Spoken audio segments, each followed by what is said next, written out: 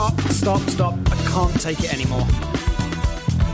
Oh, I do the live ones too. Yes, I know. I saw your act in the theater. You're really quite good. Quite a certain harmful habit.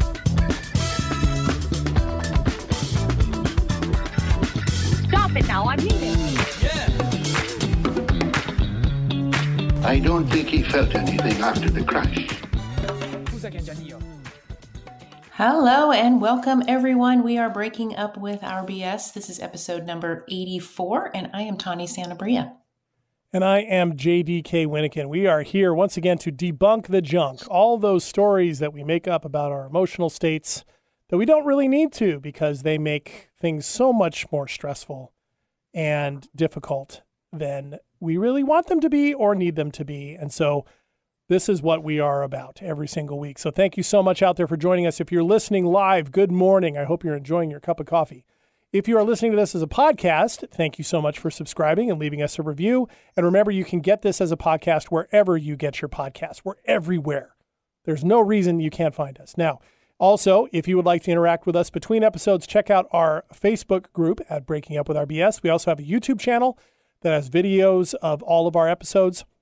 And we also have two different options for really kind of digging into this yourself. There's Tawny's 6-week self-mastery course that you can find and sign up for at unperfectyourself.com, where you can apply all these things over 6 weeks to your own context.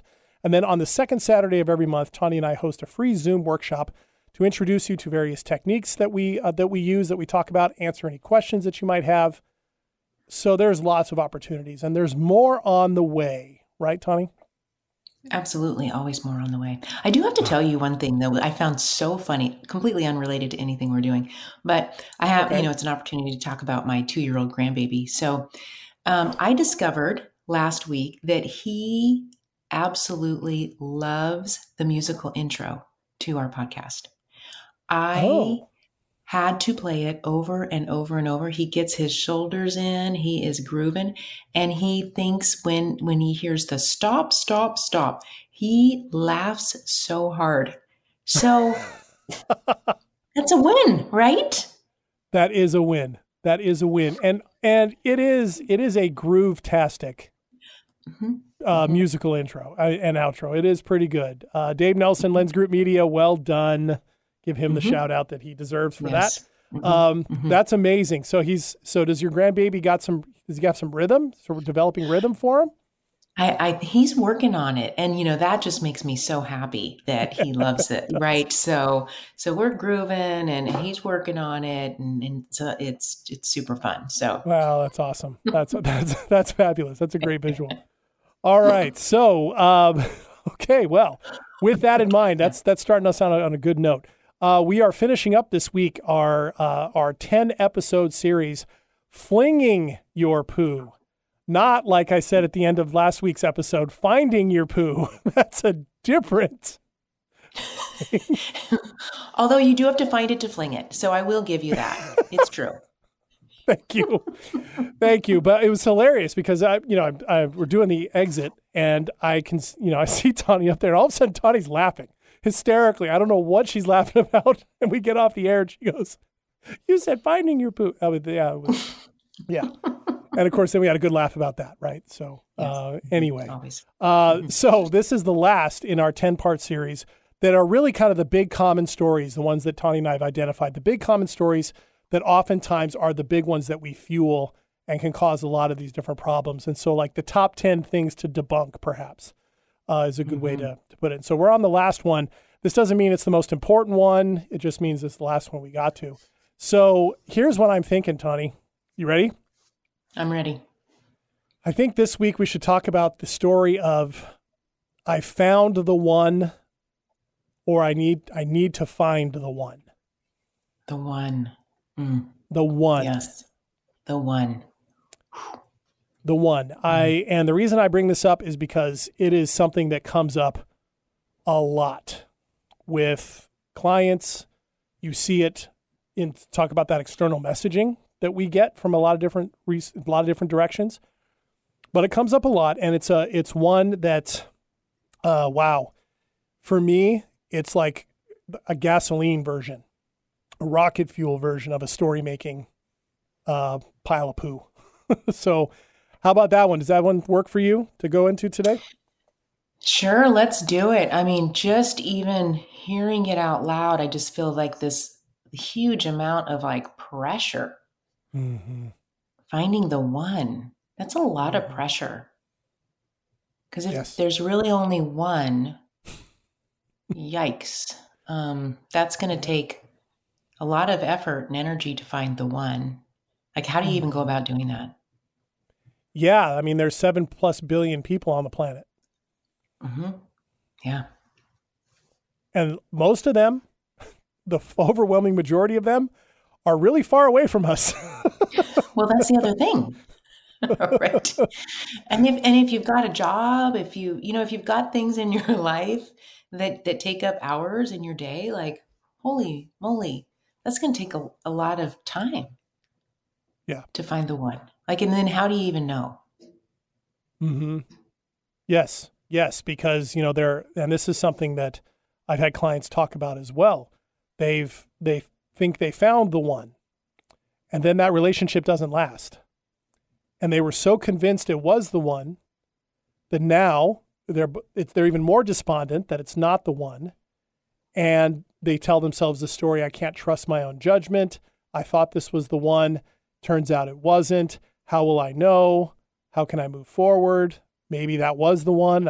They start blaming themselves, or they're taking, and before you know it, the stories are all out there, external, and they're not really paying attention to really where they stand in the whole thing, or even open to the idea that this might be a made up story.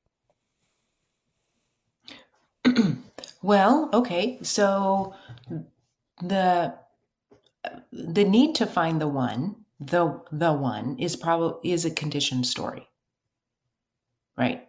Mm-hmm. Because that there could be lots of choices.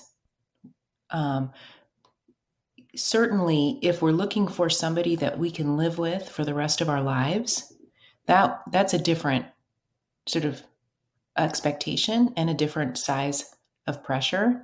Right? I'm just looking for somebody I can live with for the rest of my life, right? There's got to be a handful of those guys out there.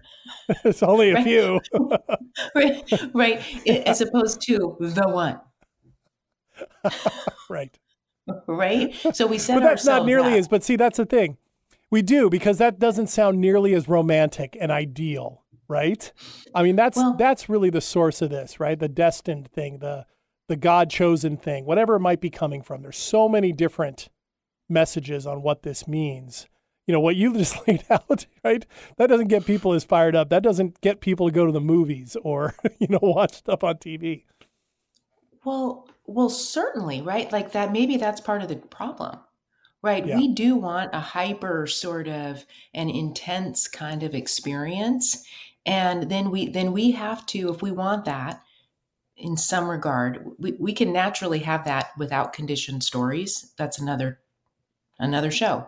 But if we're going to link these two together, the story of there being the one and romanticizing sort of like relationships and things like this, then that's part of the trouble. We go to these movies or shows and we get all sort of like feelings about all of this. And then we start to believe this conditioned story. Because we start to believe that, no, this is real. This is kind of what we should be looking for. So we put all kinds of pressure on ourselves to be able to either, keep finding the one, or why haven't we found the one? What's wrong with us that we haven't found the one? But then we did find the one, but we only found the one for 8 months, because at the 9-month mark, like, we were sort of really getting into reality here. And then everything wasn't so like, on a pedestal. And so now what do I do? Because now I'm out of fantasy land and I'm actually into real life, but I don't like real life because you know what? It's not as intensely romanticized and connected. And we're not on this like sort of, high of the new part of a relationship, right? Like all that stuff we see in the movies is the new part of a relationship, the part of the relationship where we are supposed to bond, or else we wouldn't go through the hard stuff with each other. We wouldn't go through the mundane. We wouldn't go through the stress. We wouldn't go through the financial pressures. We wouldn't go through the parenting. We wouldn't go through those things if there wasn't a good enough amount of a bond that happened in the beginning of the relationship. So every relationship that is going to last for any length of time at all is going to have that moment or that beginning period, whether it's a year, sometimes it can last longer, but where everything is great and grand and we are just found the love of our life and perfection embodied, right? So all of those things. But that's the way relationships work. We need that at the beginning, but that's not how relationships grow and mature. Right. And the thing that came up for me while you were talking about that is the assumption laden in the very idea of the one, like, because what it does is it distances both people in that scenario, really in some ways from their own responsibility and their own choices, their own agency, because the one is a destiny question, right? It's a matter of stuff outside of ourselves, some mystic force or some sort of, magical timing or something like that to bring together. But then it doesn't stick with the ingredients of how once together those two people continue to make the choice. And it's not about, well, this is the one, so that therefore it's going to work. The agency goes away in that story, right? Because to me, yes, you're right. You have to have that at the front end. But what is going to help you from that year in, is continuing to know that you individually and this other person have choices to make every day about moving forward, what it looks like, what those conversations feel like, what are the consequences of choices made or not made. To me, that's really where the most successful relationships I've ever seen are the ones that are able to do that and aren't caught up in this story of this is the one, God-given or universe-given or whatever. And I feel like want to know how powerful the conditioning is. I feel like such a heel for even talking about this. I feel like I'm raining on people's parades, or I'm poo-pooing the emotion and the importance of connection. I know I'm not, but it's interesting that comes up. What, by talking about it in a real way, you're poo-pooing on their, what do you mean? Yeah, I mean, that's sort of what, I feel like, it's the type of thing that can sound so quote unquote unromantic or not as exciting or not as connected. I certainly, I've had clients say that when we've talked about these things. They say, that just doesn't sound as exciting or as rewarding or as engaging. And well, okay, that might be the story, right? It might be showing the power of that story. It's just interesting that I'm even noticing it with myself. Huh. Yeah, it is. It's fascinating that, but again, I think that's part of what we watch and what we're drawn to is the sort of the stimulation and the drama and sort of the ease. If we don't have to put much effort, right? Or if we are rewarded with a lot of effort, then we can get excited about something, right? Instead of coming into real life, right? And real life is complex. So as a relationship matures, it doesn't get the excitement or the if you go to Disneyland every single day, at some point at Disneyland, you're just like, okay, I've done everything here. I'm kind of bored. Right? Yeah. So the excitement is about the new things in our life. Mm-hmm. Right? Excitement isn't intended to be a state that we just experience 24/7. Because we're humans and we have the whole range of emotions, unless we're trying to get away from certain emotions that we don't like because we've been taught to do this, right? Yes. So then we put a lot of pressure on ourselves that this is supposed to be this exciting sort of, and then we feel bad, like you just said, you just talked about, like feeling bad about like squashing that, right? Well, you're not squashing it. You're not, life Right. doesn't allow for it. Right.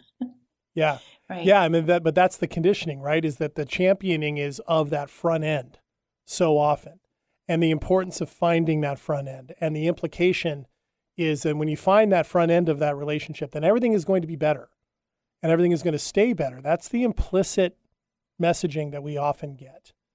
And, from movies, but also even from, and over time, the expectation of that. And then we reinforce it with each other, right? In our friendships and our relationships, as we talk with our friends about who they're dating and how that's going and all those expectations. And those things can just reinforce to the point where here we are sitting talking about these as stories, and people who reach out to us say, man, these are all stories. My friends and I have been talking about all these things as real for years.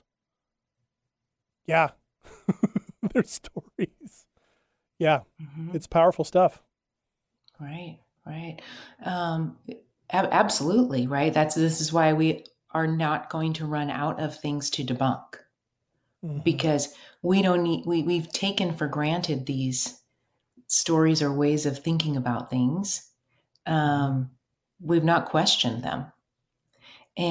But we've all experienced ourselves and others struggle with them.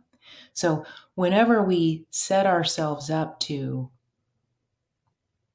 not deal with reality, right? Those are like self-sabotage kinds of experiences and behaviors. So if we can set ourselves up to actually deal with reality by questioning these conditioned stories, like even when we see it, when you start to notice these stories and you go to watch movies, like I have a hard time watching a lot of movies because these things are everywhere.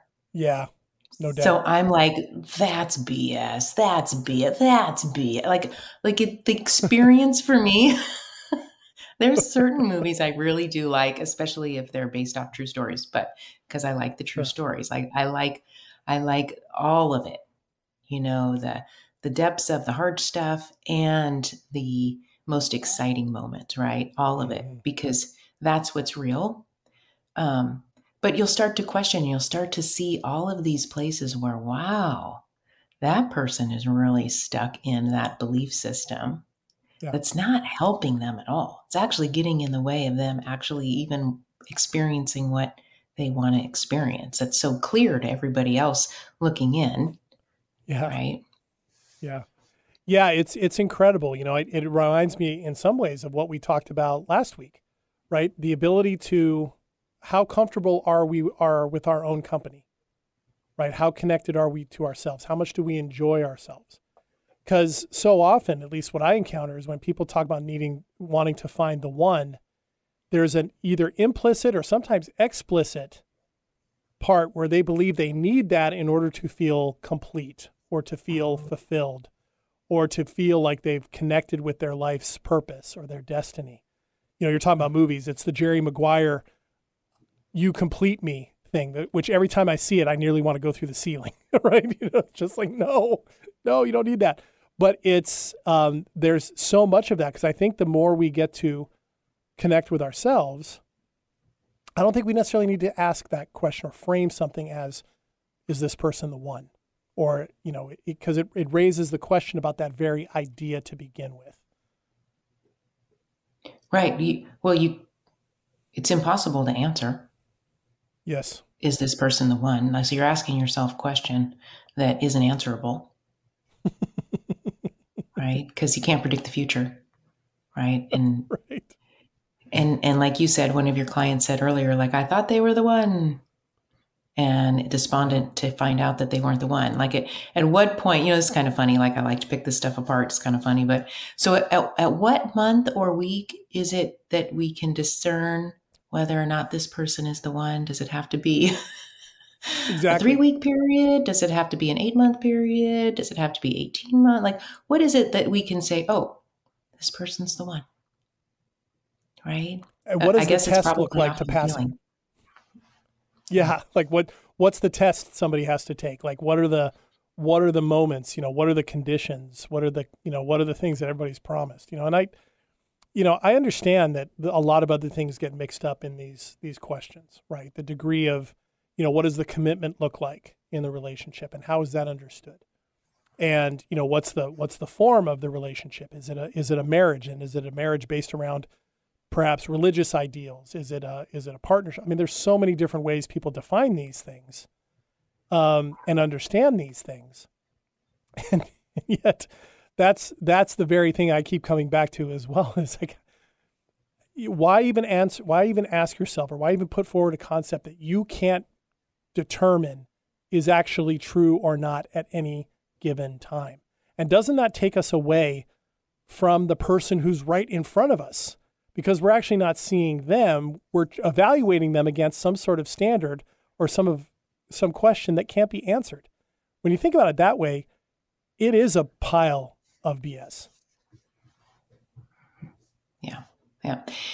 And when then things get rough and tough and stress is high for both partners, because stages and phases of life bring us larger amounts of stress at different points in time. And then if the evaluation is that this person is the one, then how are you evaluating it during those periods of time too? Right. And what then does that, offer you in terms of engagement, I guess. So if the story starts out with, this is a person that right now I want to commit myself to, and we want to make life together right now, and here we go, right? Then we're going to have active engagement over time, because we could come back to that even in the worst of times. This is a person, right? We can come back to that even at the worst of times, and we don't have to wonder if there's this magical, oh, did I miss my shot? Was the other person actually the one, not this person? Mm-hmm. Yeah. Right? Yeah. Or can the story then be used to be staying in something that isn't serving you anymore? I've seen that too with people who are like, well, this is the one, this is the person, so I've got to work through this. Do you? I mean, depending on what's happening, why do you? If this is not helping you, if you are not happy, if this is not healthy, if there are very significant problems going on, do you really want the story of this being the one to be something that is producing harm? And that's the other side of this, that's the other side of the danger of this BS story, is that it can end up over tolerating things that perhaps aren't best to tolerate. Mm-hmm. Absolutely. Right. We can't, it's just not clear enough. It's just not a clear enough question. Right. And when we're asking ourselves those questions, or we're making unclear determinations, then that makes it even that much more difficult, right? Because we're not in the here and now. We're not in the what is actually happening right now. What am I actually doing? What's my partner actually doing? Mm-hmm. How are we engaging? That's the part that allows us, whenever we're dealing with reality, that we get a little bit more clear. If we're willing to deal with reality, we get a little more clear, and we can sort things out a little bit better, as opposed to just being in that headspace, where the headspace, again, makes up all kinds of things.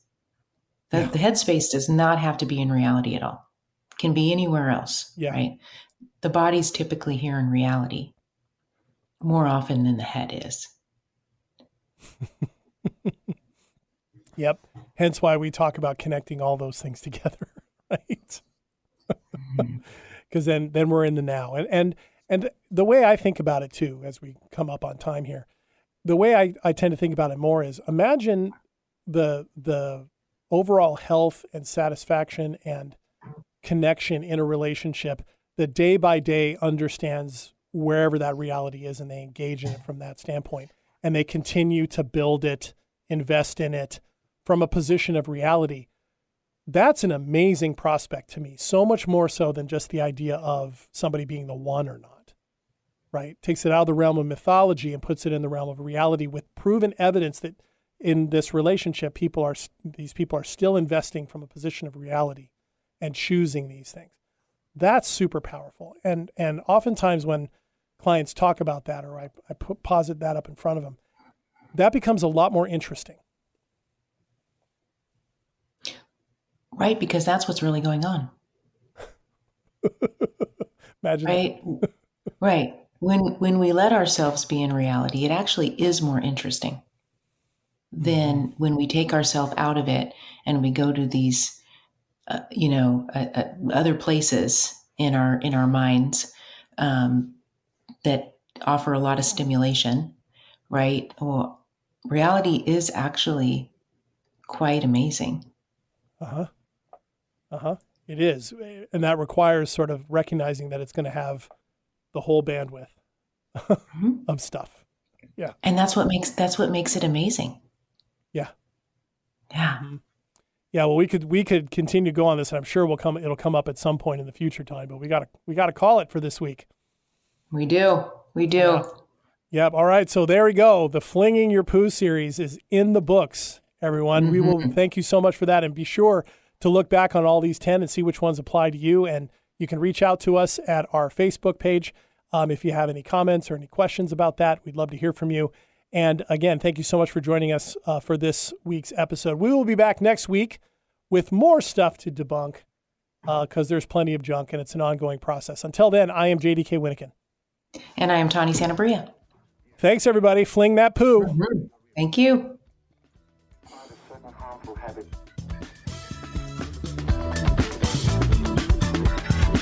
Stop it now, I mean it. I don't think he felt anything after the crash. Scusa che Gianio.